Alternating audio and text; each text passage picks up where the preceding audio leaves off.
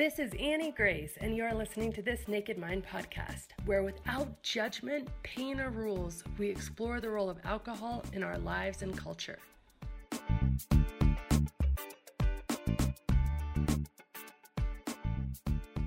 This episode is sponsored by The Alcohol Experiment, a free 30-day challenge designed to interrupt your patterns, give you control, restore your health, and put you back in touch with the version of you who doesn't need alcohol to cope, relax, or enjoy life.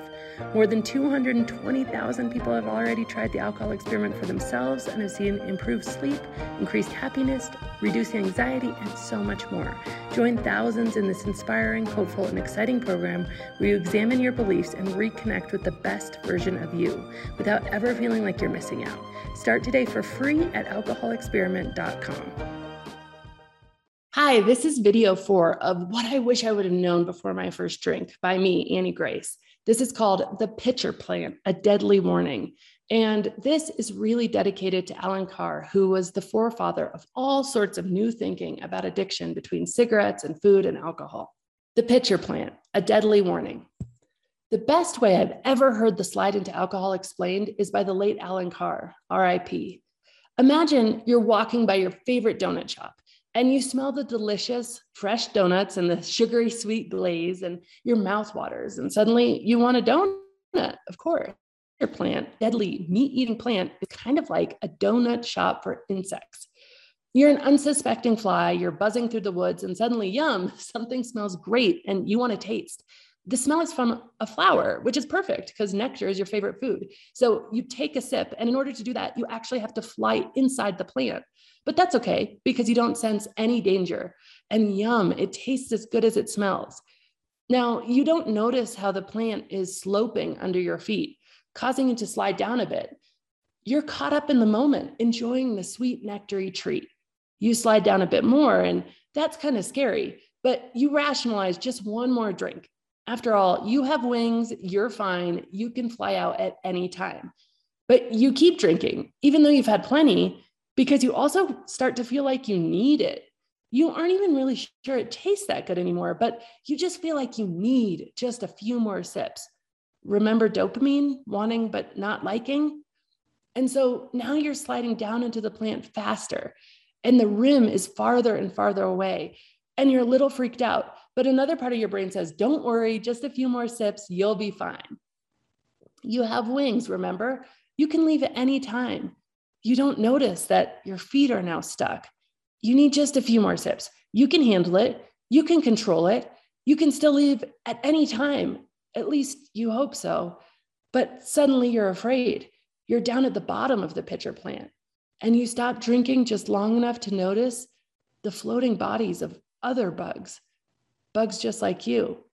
And you realize the nectar that you can't get enough of is actually made from the bodies of the other bugs that are now dissolving in the juice, making the nectar. You aren't enjoying the drink. You're becoming the drink. This is what the slide into alcohol is like. It's slow and it feels good at first. You start to see warning signs, but you think, not me, I'm in control. I have wings after all. But when it comes to alcohol, because of how the brain works, control is really hard. And you might wonder, well, can't we just have the best of both worlds? Can't we just enjoy the nectar just a little bit and then fly away? Well, maybe, but maybe not. Most people don't intend to get stuck, and most people drink more, not less, over time. Chris Herron, who you should check out, challenges us to think about this in another way. When you think about someone who's addicted to alcohol, someone stuck in the pitcher plant, what do you imagine? Someone who's out of control, someone who's lost everything, someone pitiful? We imagine the end stages when we think about an alcohol or a drug problem. We imagine the bottom of the pitcher plant. But what about the first day? What about that first drink, that first sip?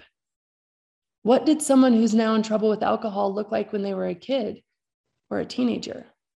They probably didn't look all that different from your friends or you or me. And that is something I wish I would have known before my first drink. Hi, super exciting news. So the Alcohol Experiment book is being released, actually got released just a few days ago with the expanded edition. What does expanded edition mean? It means that every single day throughout the book, there are deep reflective journal entries that have been added with space to write, which is so cool and so exciting. So you really make it your own. And the reason I did this is because I truly believe that the deepest wisdom you will access throughout the 30 days of the Alcohol Experiment comes from within you. You know more about what's best for you than anybody else in the entire world. And I know sometimes that can be hard to believe, but when you really access your own wisdom, it is so profound. So you can pick up your own copy at alcoholexperimentbook.com and check it out. It's really powerful. And as always, rate, review, and subscribe to this podcast, as it truly helps the message reach somebody who might need to hear it today.